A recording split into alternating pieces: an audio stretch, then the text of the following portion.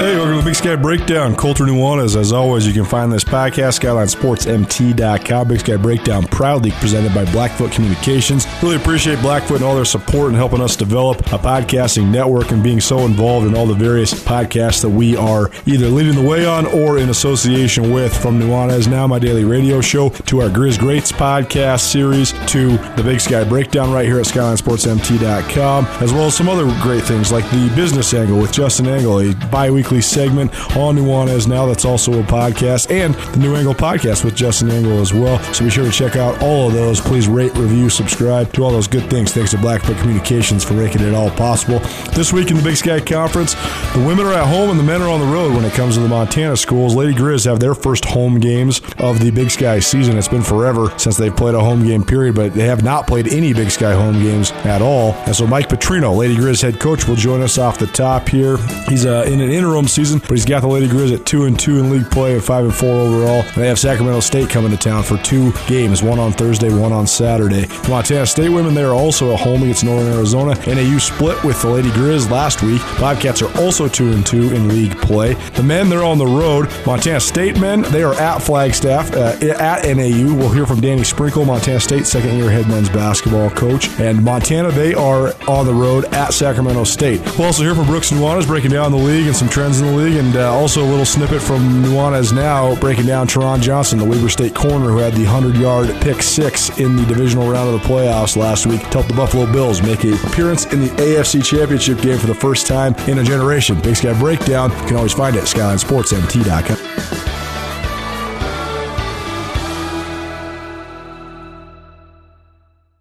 Connections are what bring us together, whether halfway around the world or in the office next door.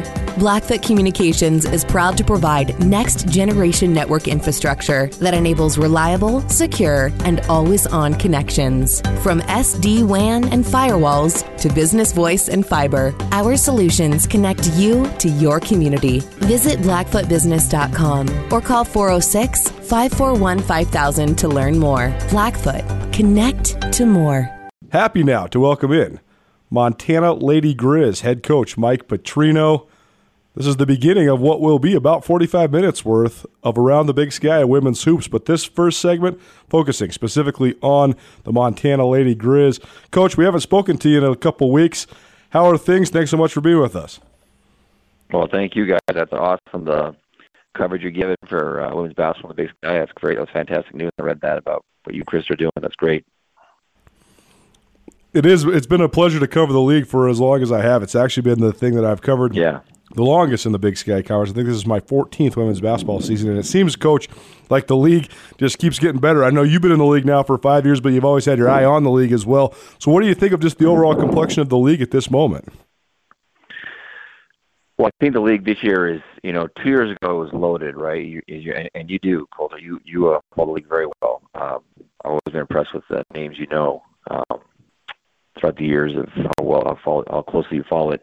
2 years ago, we had that great senior class. You had, from our team, you had Jace Henderson. You also had the 2 guards from Idaho, Pearson, Friends, and, of course, Anna Smith. I mean, it was just a loaded group. And then last year was kind of a new year, I felt like, except for Bozeman. Bozeman had a lot of senior upperclassmen, but everybody else kind of new. And then I think this year the league is just more experienced. So I think it's a little more experience than last year and heading that direction and in a good direction. So it is balanced, and with everybody's, I think records are misleading because people are in quarantine here or there or come back from an injury here or there, and it's and then you have to do setup, right? You're playing one school twice, either on the road or at home. We haven't experienced the home games yet, but we've experienced the road ones. So it's definitely a unique year for sure. Montana coming off of a road trip at Northern Arizona. Lady Grizz split, won 83-74 on Thursday and then fell 89-76 on Saturday. But, Coach, what's your overall impression of your team right now? It seems as if you're coming together pretty well, and that's a tough road trip, so you have to be at least somewut satisfied with a split in Flagstaff. Well, whenever you win the first one, it's exciting because you know that, we play a very good team, and he was really good. They've they have some kids that aren't playing because of COVID, but they've picked up some transfers. And, JJ, their number 3, she's a fantastic player, great offensive player. And plus they have the preseason MVP and JJ's not only leading their team in scoring, she's among the league leaders. So we got the first one, which was great. And then, offensively, I thought we did a lot of good things. On Saturday, we just ran into a team that was really hot. They were really good offensively. We score mid-70s and shoot 50% from the field, and we're in position to win, but we just couldn't slow them down. So a lot of positives to build off of, and then some things we're going to take care of this week for sure. Thus far, it seems as if a pretty defined, at least scoring hierarchy has emerged on your team. Carmen Gfeller has been great. She's proven she can get her shot at pretty much any time she wants, create her own shot at a lot of areas on the floor. Seems like Abby Anderson has really come along offensively as well. And then, of course, Sophia Stiles running the show. So, Coach, what have you thought of that trio, particularly the contributions to your offensive flow? They've been great. They've done a great job. It starts with Sophie. Sophie runs our transition game and into the flow of our offense, and she takes great pride in getting people the ball where they can do something with it. You mentioned Carmen and Abby are both having fantastic offensive years so far. They're doing very good so far. Carmen has taken the most shots on our team and has the highest shooting percentage on our team. So whenever you have someone taking the most shots among the starters and they have the best shooting percentage, that's great. She's shooting the ball at almost 56% clip from the field. Sophie's got, leads in assists. Abby's been very good, scoring back to basket and faced up. And, very proud of her for that. Maddie's coming on, had probably her best offensive weekend, and continues to lead us in crashing the boards. She leads us in rebounding. So balanced production. And then we have a lot of our new kids that are coming in and making key contributions. So we're not perfect yet, but there's definitely some positive things to build off of, and we just got to keep getting better and getting more consistent. Mike Petrino joining us on the Rangich Brothers RV phone line. He's the head coach of the Montana Lady Grizz. And, Coach, you mentioned Maddie Schoening, and she's had such a bizarre career. I mean, she's been hurt for so often, but she's made such big impacts in big games whenever she seems to be healthy. And now it seems like she's back to full health. As the main senior in your rotation, how much have you guys relied on her just in terms of leadership and the spark that she brings? Yeah, that's good you point that out, that, not only her leadership, but she's aggressive on the boards. She leads her team in rebounding, leads their team with offensive rebounds, and, gets the line, shooting 87% from the line. So that aggressiveness is helping her. She has battled a lot of injuries over the years, been very resilient for us.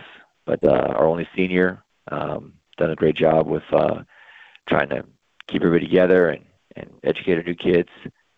Been a very positive influence on us, and being all those jobs that nobody else likes to do, she takes pride in doing them. So very thankful for having Maddie on our team.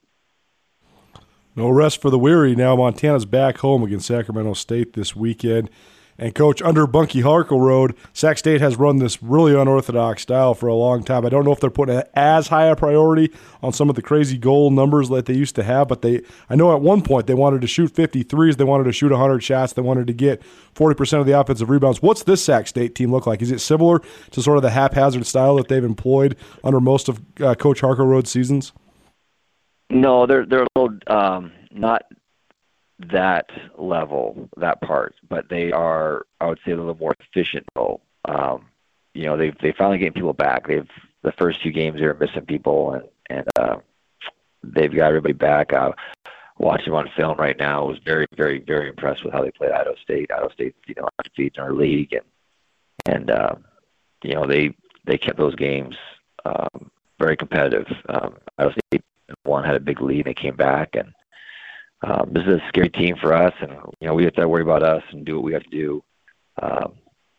We all get to play at home. It's only our third home game of the year. It's the first time we've had a home game while school's in session. So someone says, is it an advantage playing at home? Well, for us, and not to have our crowd's not an advantage. And then plus, Sac State's played almost as many home games we have here in this gym. So it'll be a unique situation for sure, but we're glad we're at home, and no doubt that there'll be a tough challenge for us. The travel element, on one hand, you don't have to go to a place that's going to have a hostile crowd because there's no crowds anywhere. But on the other hand, it is bizarre to travel at this point in time. I mean, I talk about that element. I mean, has it been weird, traveling across the country to play basketball games? And how have your players reacted to just the challenges that are maybe different this time of year than they have been in other years? No, it's a good question. I think overall our players have done a really good job handling all the chaos of this year, all the change. I mean, from having games canceled to multiple COVID tests a week. I mean, we're taking 3 tests a week. Sometimes we take more than that because our leader, our captain, that J.C. White, who's done a phenomenal job, plans ahead and plays these scenarios out. Our players done a great job, I think. I mean, they're not getting the traditional experience of being a college student. Nobody is, right? They didn't. We have 8 new kids. So we still, in the recruiting pitch, you talk about how passionate our fans are. Well, they know how passionate they are, but they don't get to witness it firsthand. They didn't get to see fall ball games this fall. They didn't get to, they're living a strict protocol lifestyle where they're not going out, or told not to go out. And, it's been a unique situation for sure. But when you go on the road, it is unique. It is unique. I mean, no crowds. We feel more than anybody, I think, because both us and Bozeman have got 2 great fan bases. Right, 2 great fan bases our crowds are great. It's fun for women's basketball to play in front of them. Whatever advantage both of us have there this year. It's an empty gym with a lot of corporate sponsorship around the gym for the live stream, and then a lot of cardboard cutouts. So that's what it's like. It is amazing. I was talking to Coach DeCure about this last week. And he was saying, Montana's men's basketball team has lost a pair of Big Sky games by 2 points each. And like he was saying, some of my freshmen might have been playing a little bit above their level of play if we would have had 5,000 people in here, but not so much with nobody in the crowd. So, I mean, do you think it affects young players more? Or, I mean, do you feel like it does cost you a bucket or two when you are at home since Dahlberg Arena is such a great home court advantage? Well, our players, our crowd's amazing. I mean, I think Coach Binford say the same thing about hers, is that there's definitely an emotional lift you get from our crowd. It's a great atmosphere. And I unfortunately have 2 games, and one was a game that wasn't really, close. The other game was a good game. It was close. It was back in December against North Dakota, but I know we'll miss it. I know we'll miss it at key times, especially the Big Sky Conference games.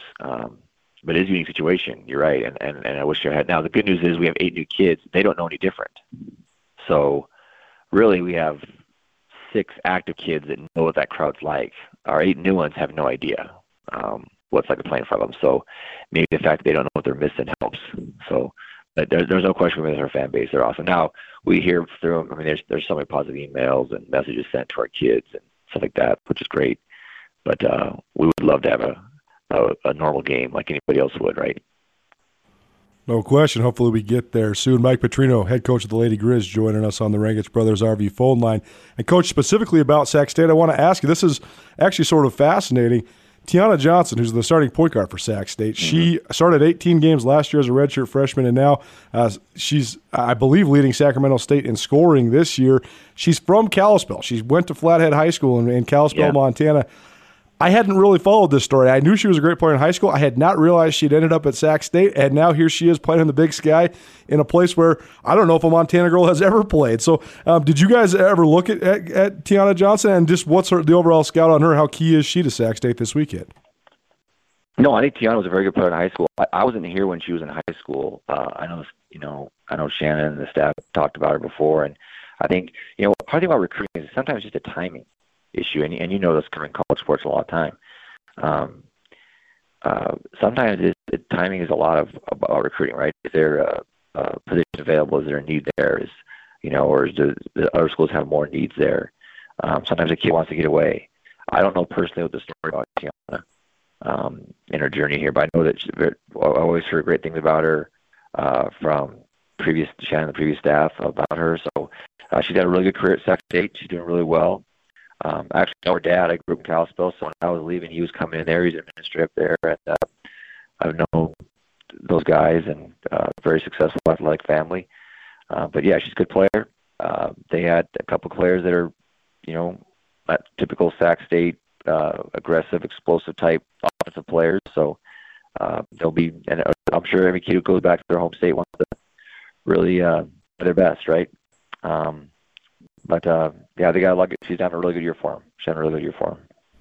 We get you out of here on this, Coach. What will be the key factors for your team this weekend, and what sort of improvements? What area do you want to see growth in for the Lady Grizz? I think the big thing we always have was being consistent. We have some good moments there, and being consistent. I feel like we really need to win the paint area. We have some good scores in the paint, but the paint doesn't mean just post players. It means how well we attack the basket, how well we get offensive rebounds. How else we can be on offense and finishing plays. And then defensively, we just got to really keep the ball, get back in transition. You got to guard the dribble. They spread you out. They're in that dribble drive. They really spread you out, and we have to work on containing the ball, keep it in front. And then the big thing is rebounds. They shoot a lot of threes, got to contest the arc, a lot of long shots, long rebounds, and it's not just about blocking out; it's about getting the ball. So, how well we contest shots from three, how well we keep the ball in front on penetration, and how well we pursue those rebounds, whether it's a block out and get it or chase it down, will be the keys, I think. And taking care of the ball, of course. So there you go. There's a long-winded answer, but those are all important points. Mike Petrino, Lady Grizz head coach, his team against Sacramento State, 7 p.m. on Thursday, and then an early wake-up call on Saturday, 10 a.m. on Saturday. You can find both those games on Pluto TV. It's channel 1056. I've gotten a lot of texts about this lately because Pluto's expanded. It used to be in the 700s. Well, now it's down in the thousands, so 1056 for the Lady Grizz games. Coach, we appreciate the time as always, and best of luck this weekend. Hey, thank you, Colter. Thanks for your coverage of women's basketball. This is a great league, as you know, and something you know a lot about. So we appreciate the efforts you and Chris are making. So thank you. During her time as a standout player at the University of Montana, Krista Redpath carved out a reputation as a fan favorite among Lady Grizz faithful. In recent years, Krista has carved out a niche as a top color commentator and analyst when it comes to Big Sky basketball. Tune into Nuanez Now each Thursday for a new segment, Around the Big Sky and Women's Hoops with Krista Redpath, proudly presented by Pangea. People do ask me, what's different about this Lady Grizz team this year? I'm like, a healthy Sophia Stiles is the difference. Not having multiple surgeries like she's had to have the last couple years. She was really hurting last year with her shoulder, and she was doing everything she could to be out there, but they're a better team with Sophia driving the catalyst. She just makes others better around her. She's tough off the dribble. She can also shoot. She makes players around her better. She handles pressure, and she just defends, too. She's just the complete package. Catch Around Big Sky Women's Hoops with Krista Redpath each Thursday during the 4 o'clock hour on Nuanez Now, right here on 102.9 ESPN Missoula. We go now, Rankage Brothers RV phone line, as we do every week, to welcome in Montana State second-year head basketball coach Danny Sprinkle. And Coach Sprinkle, you're off your second straight sweep in Big Sky Conference play. I know it's early in the year, but you guys are the only squad in the league that have done that already. So just take us through it. What's it like to be 4-0 and in first place right now in the Big Sky Conference? It's great right now. Obviously, the big thing we just been harping on is, you got to stay humble. First off, you don't know what games we're still going to play. It's a long season. There's still COVID out there, and we just have to keep getting just a little bit better. You watch film, and we're excited being 4-0, but there's still a lot of things we need to clean up and get better at. And we know everybody else in our league is feeling the same way. And, still got 14 games. We gotta keep getting better. I asked you this in the post game after the second win against Portland State, but I want to reiterate it because I think it's such a fascinating dynamic that you play the same team twice in a row. I think with a team like Portland State, because they are an unorthodox team, maybe having a chance to scout them all week and then play them twice in a row, maybe you can re-employ the same game plan. You don't have to change a scout, whereas in past years, if you had to play a Thursday and then turn around and play them, or you had to play them on a Thursday and then turn around and play somebody else, a lot of times it got kind of complicated. Take us through that element, just the kind of the preparation, especially with some of the unorthodox teams like Portland State. Yeah, I think the one thing Portland State does is, they're not going to change because that's what they do. They're going to press you, they're going to trap you, they're going to go to the offensive glass, and they're going to try to impose their will on you. Now, for us, we actually had to make quite a few adjustments from Thursday to Saturday, and they all worked. They all were beneficial in helping us win. I thought on Thursday night, they did a really good job keeping us on one side of the floor. They made it hard to reverse the ball. And so we had to put in a couple actions on Saturday to kind of alleviate that pressure. So we did a couple things that worked for us and put 2 new plays in, which one of the plays we scored 11 points off of. And so it helped. And then the way we guarded their ball screen action, because the one kid, Scott, he really hurt us the first game. He had 23 points and 14 rebounds. And so we had to, and we had trouble keeping their guys in front. They are athletic and fast. And so we had to kind of adjust to that. And, and we did, which helped us. Now they're still talented. They're going to get some things, but I for us, what we had to do to win the game, I thought it worked out for us. When you're trying to gauge just Portland State in general, they're such an interesting study in this league because they didn't get to start practice until way later. They didn't get to start their season until about 11 days after everybody. And then they hardly played any Division I games before conference play. But they do have the one conference win over Weber State, and they were competitive on the road in Bozeman this last weekend. So I know every year it seems like that's a team that coaches around the league talk about, hey, they're pretty scary. You don't want to play them in the tournament. Do you agree? I mean, do you think that this Portland State team is still pretty dang talented?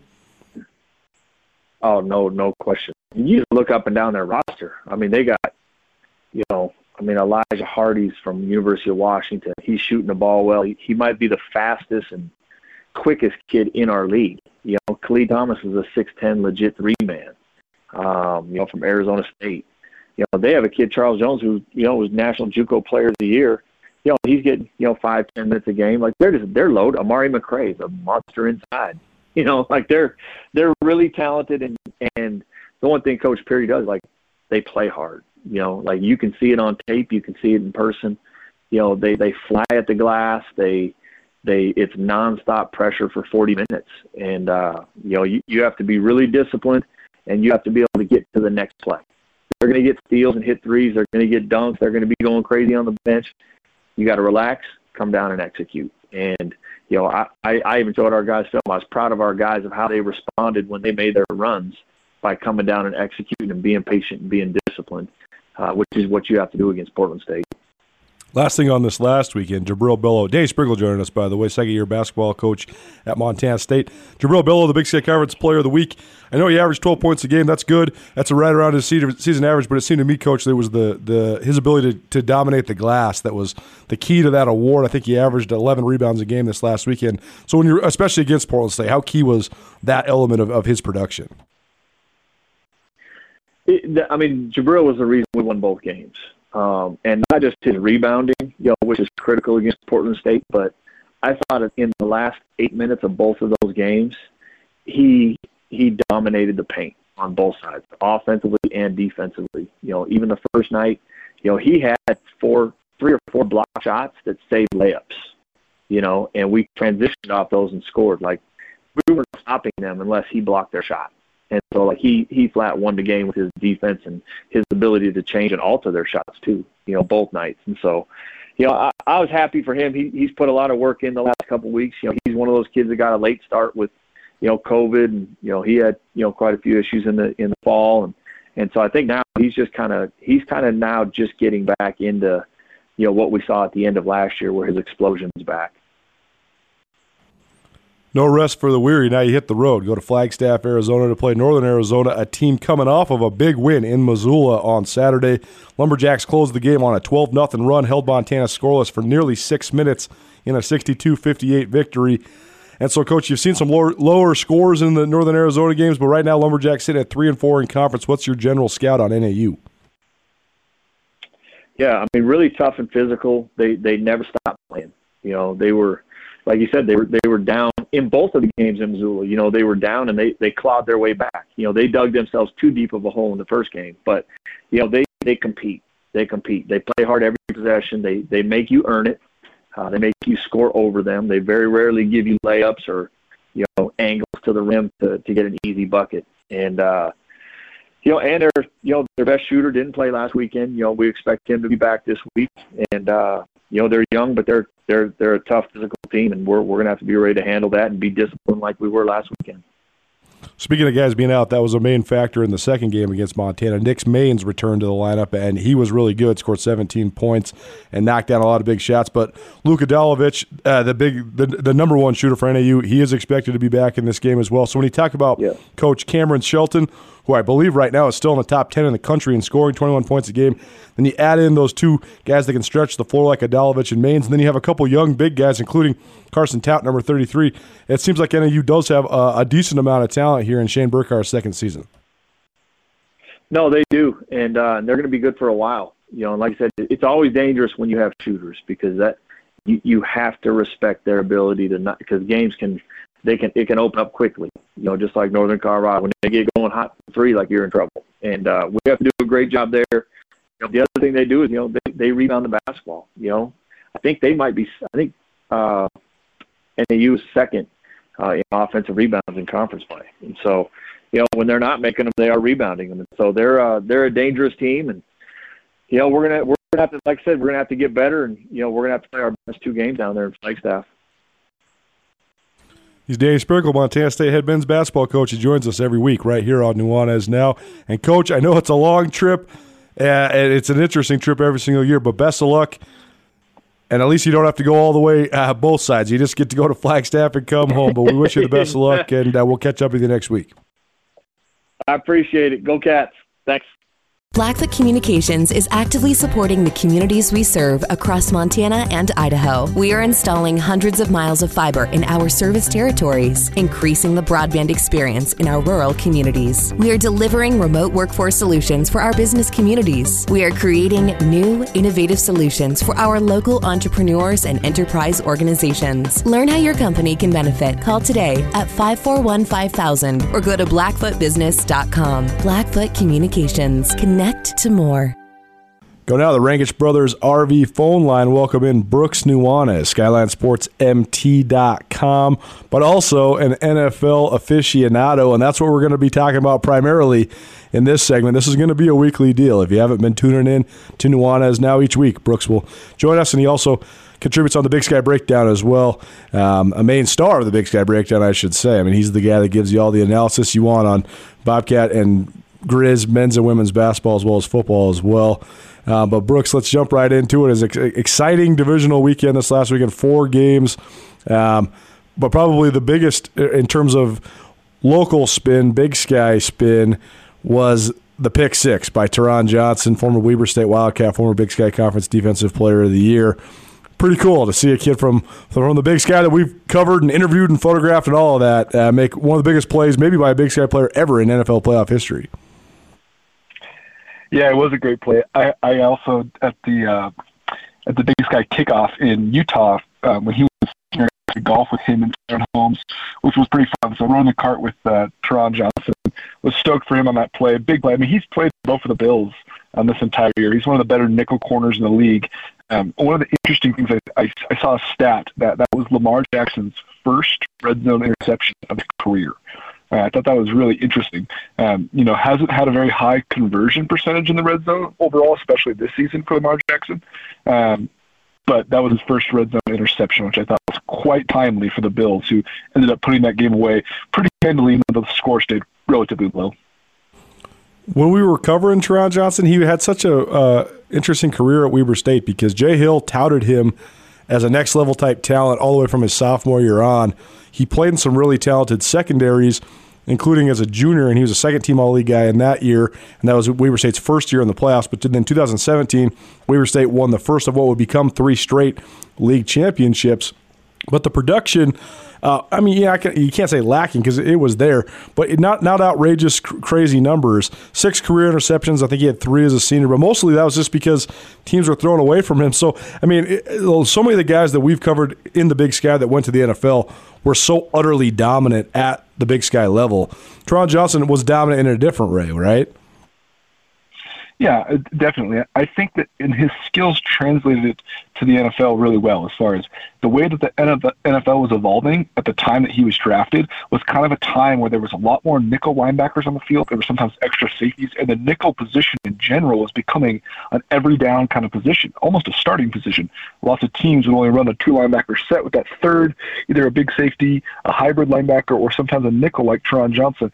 In college, he did a lot of those same things. So I think when you watch a traditional safe cornerback in college, let's say like former Montana corner Jermaine Johnson, you see a big guy who's on the outside, who's physical, who can play press and run with, oftentimes the best X receiver, the long outside deeper threat.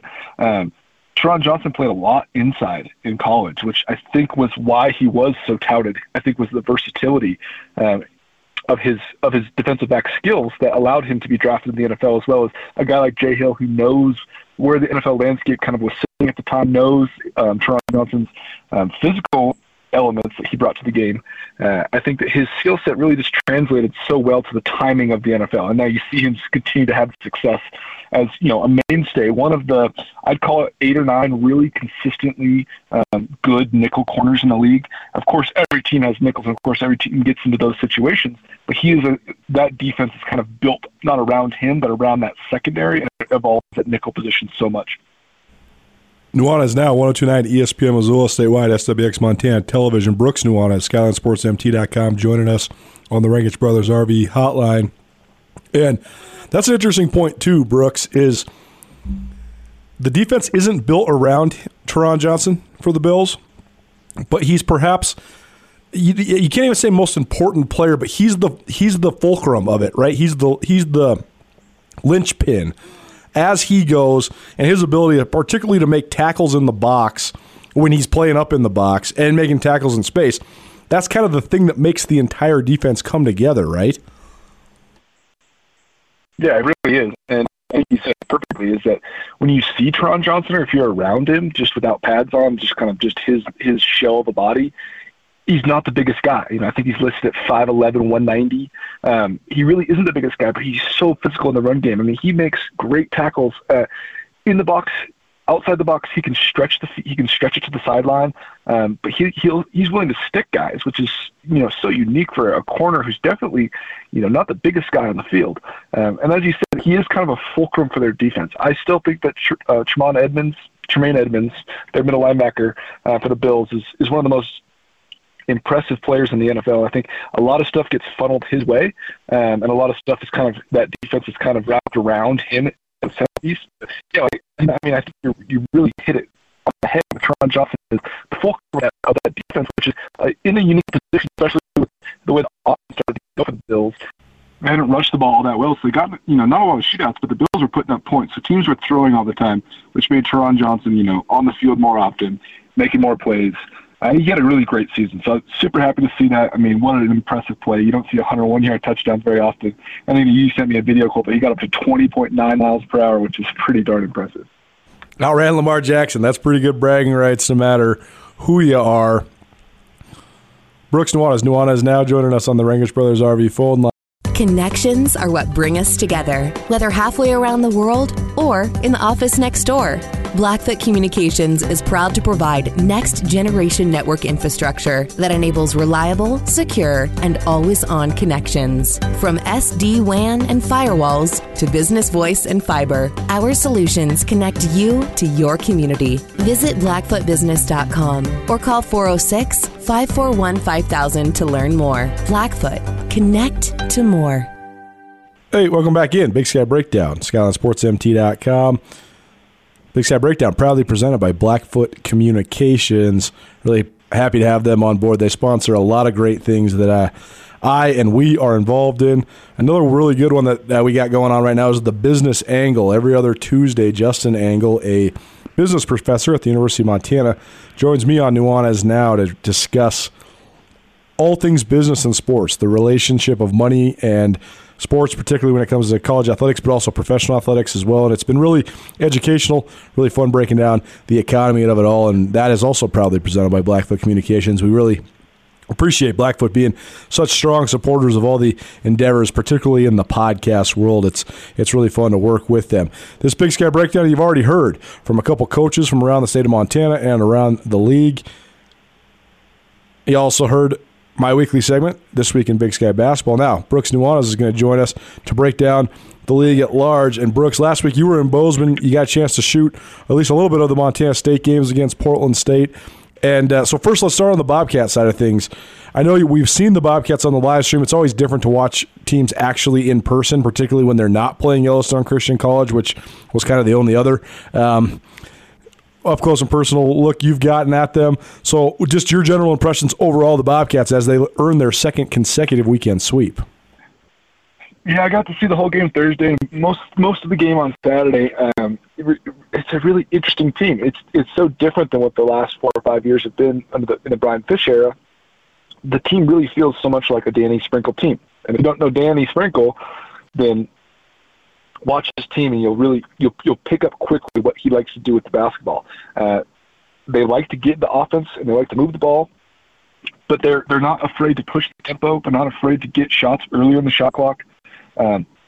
Not tons of set plays, but they whip the ball around the horn really well. They look inside often. They like to share it.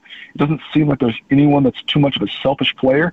Everyone kind of understands their role, which is pretty interesting early on, especially with a couple transfers as well as a couple freshmen playing. So yeah, I think that they're really interesting. The stars, the guys that are going to keep getting the recognition of the Amin Adamus and the Jabril Bello and Mike Hood. Between those three guys, some of the better scorers in the league. And those are all kind of guys that are going to hover right around that 15-point mark, which is pretty impressive at this level to have multiple guys that are kind of in that realm. So, I mentioned Adamu gets a Big Sky Player of the Week 2 weeks ago. Then this week it's Bello. Those guys are good players.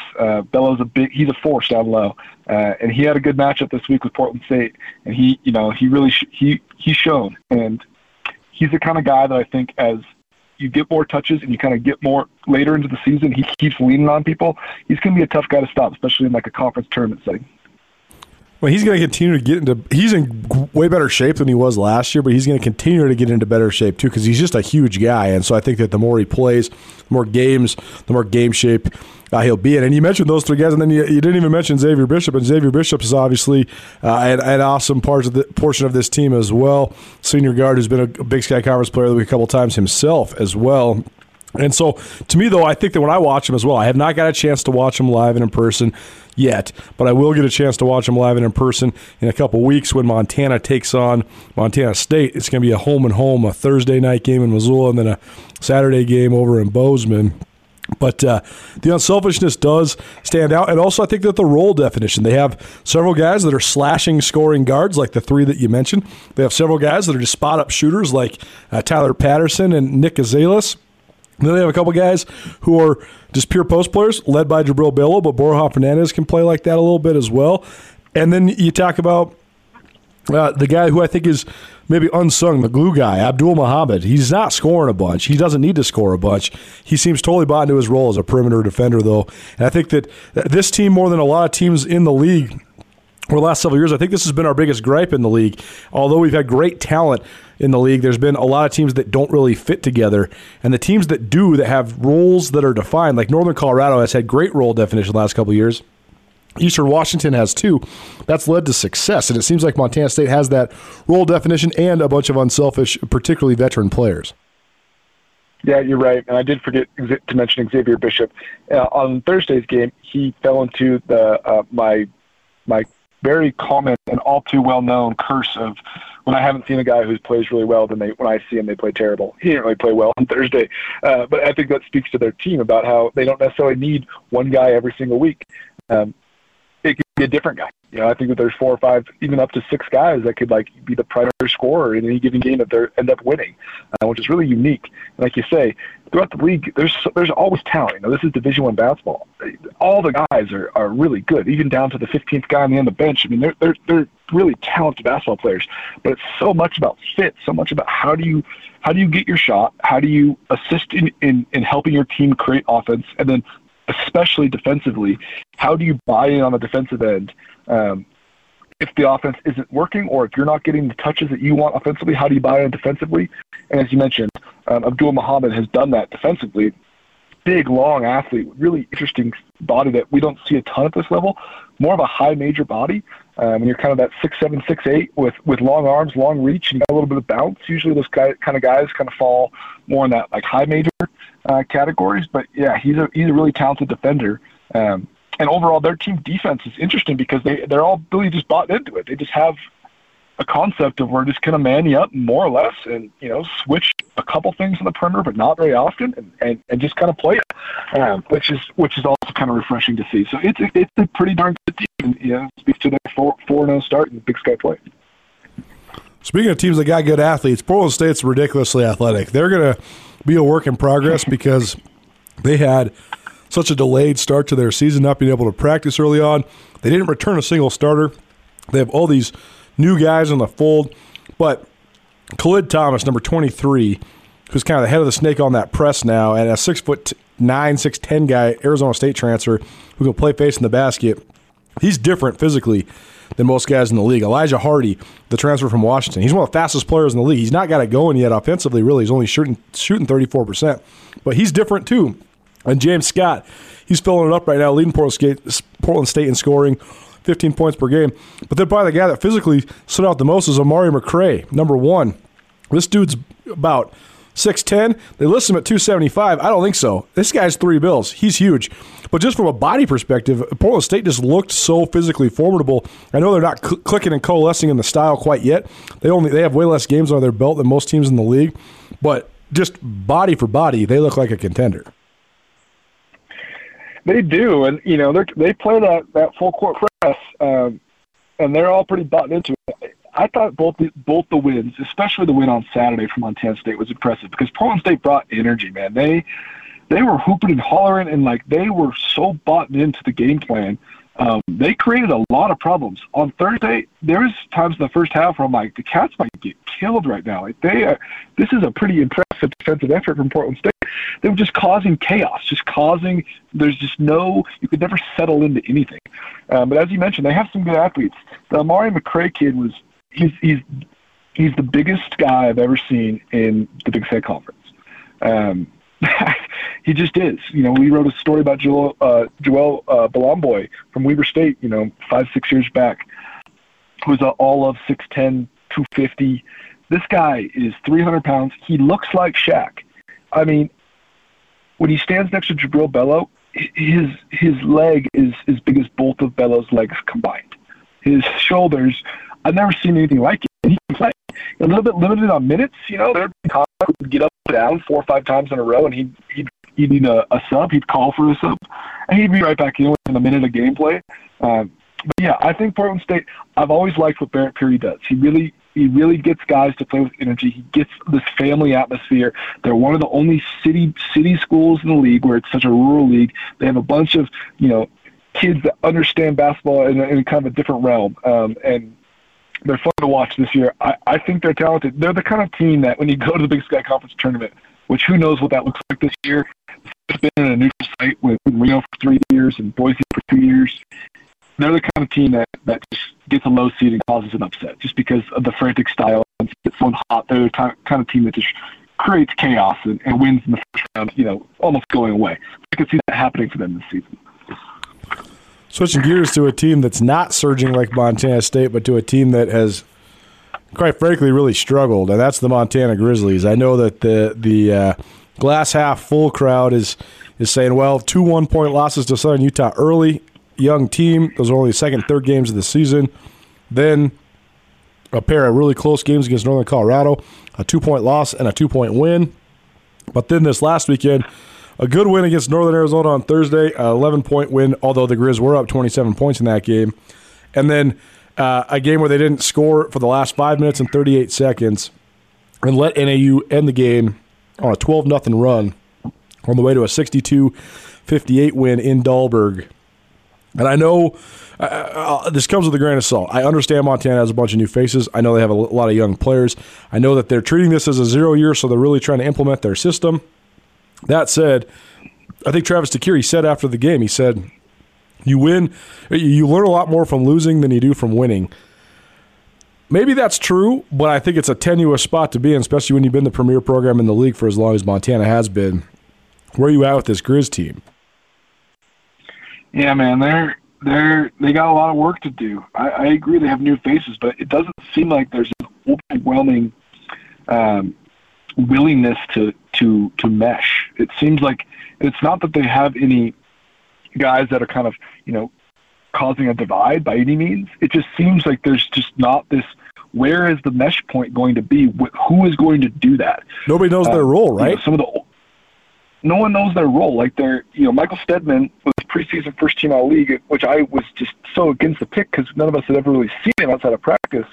But he's a senior, but he's never been there. And then they have older guys like quote unquote older in Kyle Owens and Josh Vasquez who are true sophomores. They have only played a handful of games, who are probably supposed to be the kind of guys that are leaders, who were around some good Grizzly players as freshmen, but they aren't really necessarily that kind of player to me. I see Kyle Owens developing into that kind of player. He doesn't seem to be the vocal lead as well as lead by example leader that this team needs.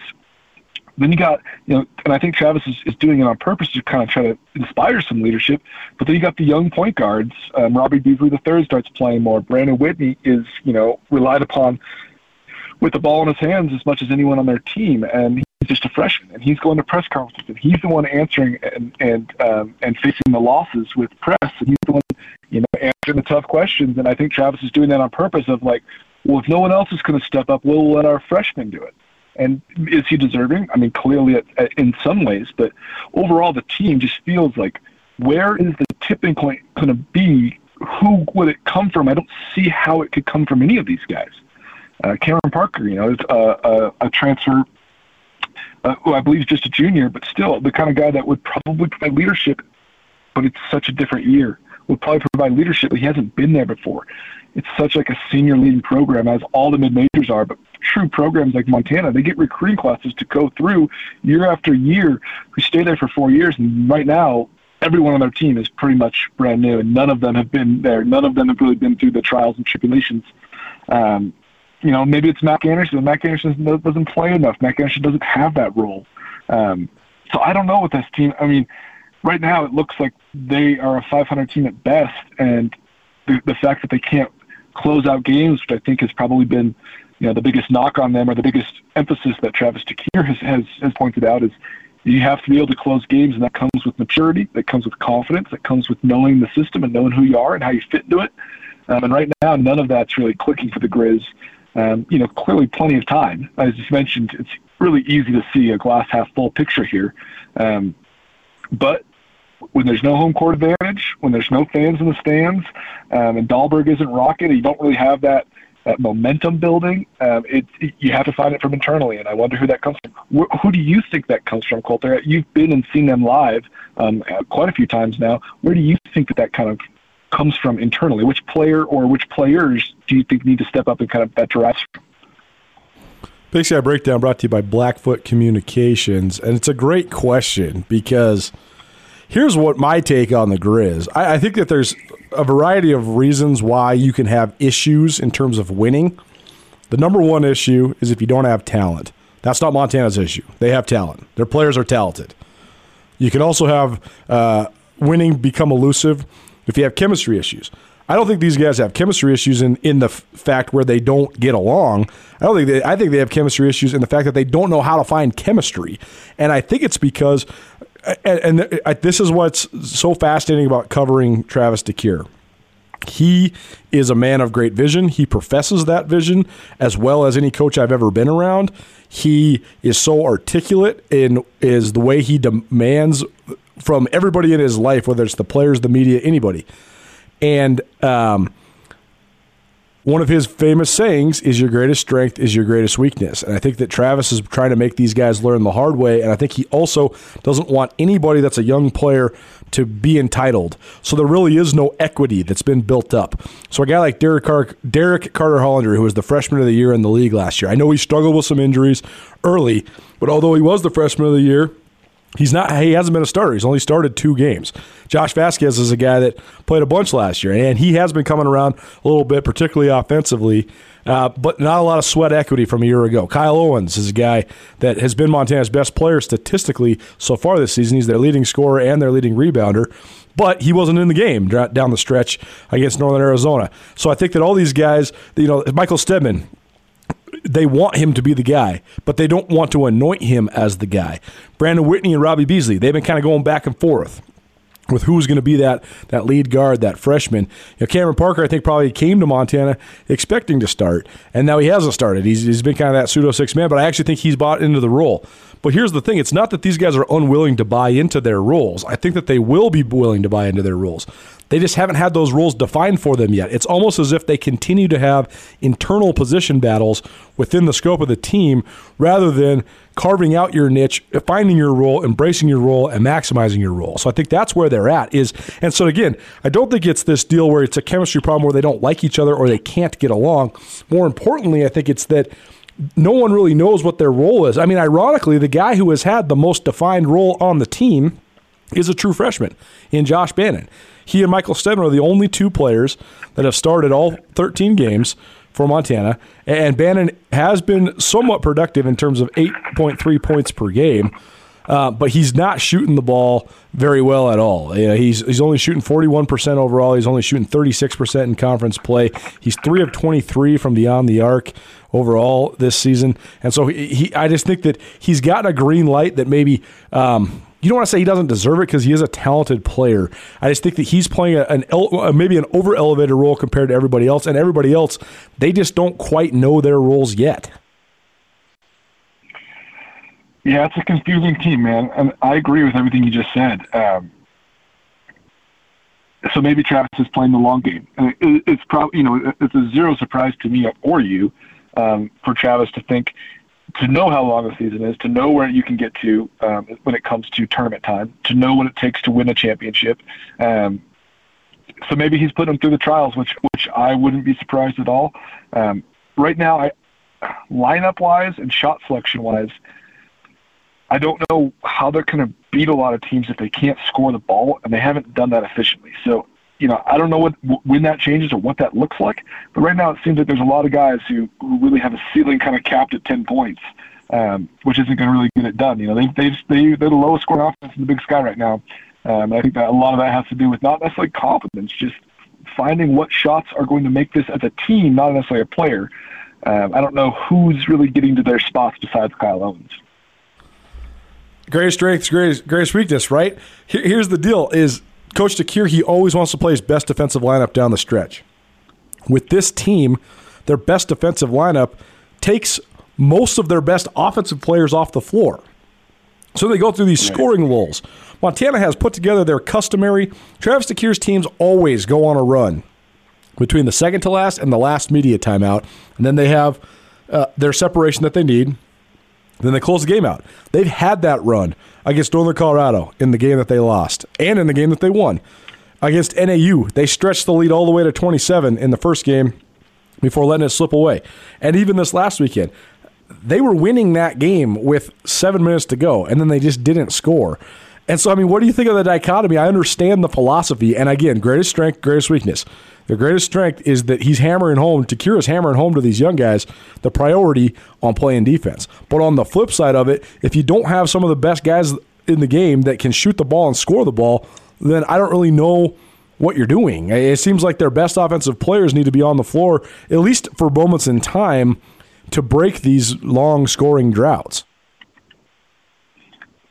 Yeah, and that's just Travis to a T, man. And it's not a knock on him by any means, but he's one of the most stubborn coaches in the league as far as it's not about him, it's about the program, but the program is about him.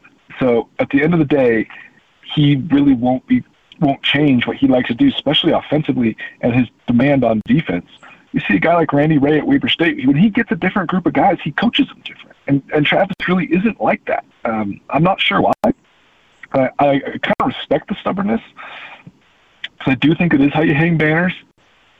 I do think it is how you build a program. I do think it is how you build a legacy as a coach. As you have your way, and your way is very visible, and your way is easily understood to fans as well as players. The expectation is understood.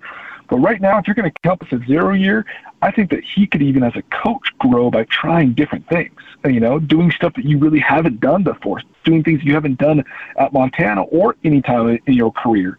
And I think that if you're going to really truly call it a 0 year, I think that would probably be the best move as far as let's find out what works. Let's try something different, especially with these young guys before they get set into a mold of what they have to be. And if you do put too much pressure on what kids have to be, what players have to be this age and age, you might lose a couple in the transfer portal. And in a 0 year where it's going to be harder to recruit, I think I think that keeping kids in the program is probably the best bet for any school, let alone Montana.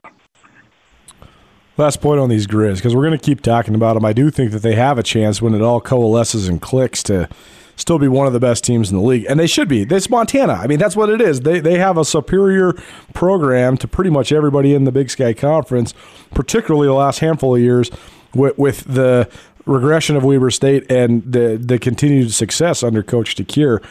But when I'm just looking at their shooting splits, like a guy like Josh Vasquez right now, he's shooting 47.8% from beyond the arc. That's a number that honestly it shouldn't happen. You should be shooting more to make your percentage, because even if he's shooting more and he gets down around 42, 41%, but he's then making more, I mean, that's the sweet spot. Brandon Whitney shooting 43.5% from deep.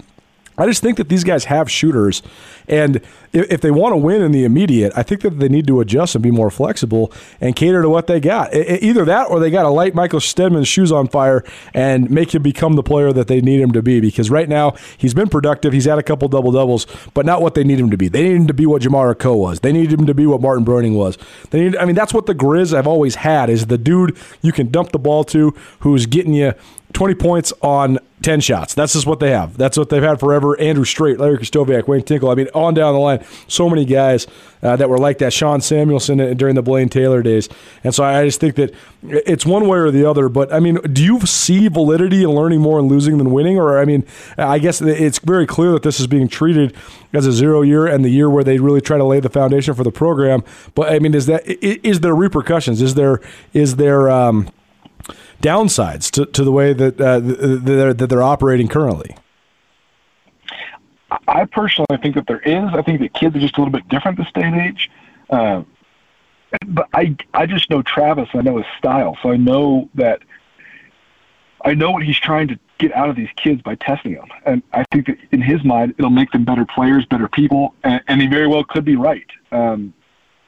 But it's a different situation that they haven't really been in. They haven't had a team like this. They haven't had, the lack of offensive ability like this in quite some time, maybe ever. I mean, like you mentioned, it's the premier program in the league.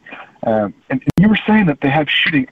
I just don't see it. They haven't had shooting for years. And right now, if Josh Bannon is what you consider shooting in a league that Josh Vasquez. I mean, again, as I mentioned. Josh Vasquez, right? As I mentioned, that he has gotten vastly improved. But if that is the best shooter you got, I mean, that's like set on the top. I mean, this is Division I basketball. Guys get buckets. I mean, guys can put the ball in the hole. Like at all three levels, every single team has knockdown shooters.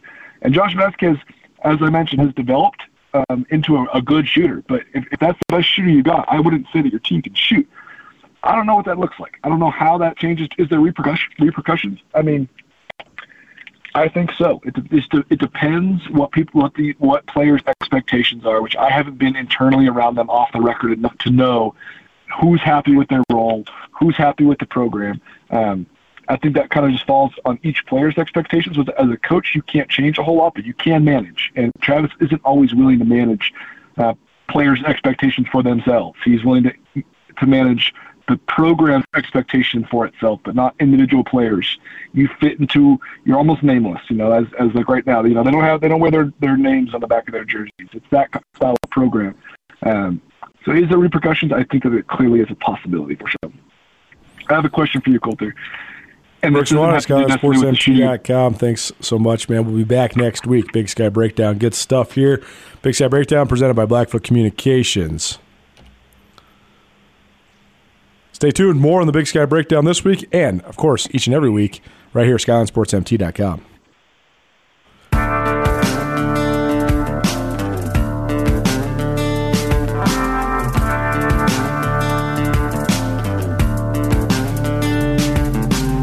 Grizz Greats, the silver anniversary of the 1995 National Champions podcast series, commemorates Montana's epic run to its first national crown. Now, you have a chance to own a piece of history by purchasing a custom piece of art specifically commissioned to accompanying this epic archiving of history. The one-of-a-kind painting features Hall of Fame quarterback Dave Dickinson, legendary Grizz head coach Don Reed, and Andy Larson, the Helena native who drilled the game-winning kick to lift Montana to a 22-20 victory over Marshall on December 16, 1995. Secure this limited edition work of art while supplies last to ensure no Grizz fan ever forgets that historic moment. To purchase number 195 championship, a one-of-a-kind painting by former Grizz wide receiver Ryan Bagley, visit rbagley3.com or check out GrizzGreats.com and click on the link, or you can visit the ESPN Missoula Facebook page for more information. From full-size canvases that are professionally framed to prints, hooded sweatshirts, and t-shirts, don't miss your chance to get this one-of-a-kind painting by a Montana artist for the great people of Montana. Visit rbagley3.com or GrizzGreats.com to make your purchase today.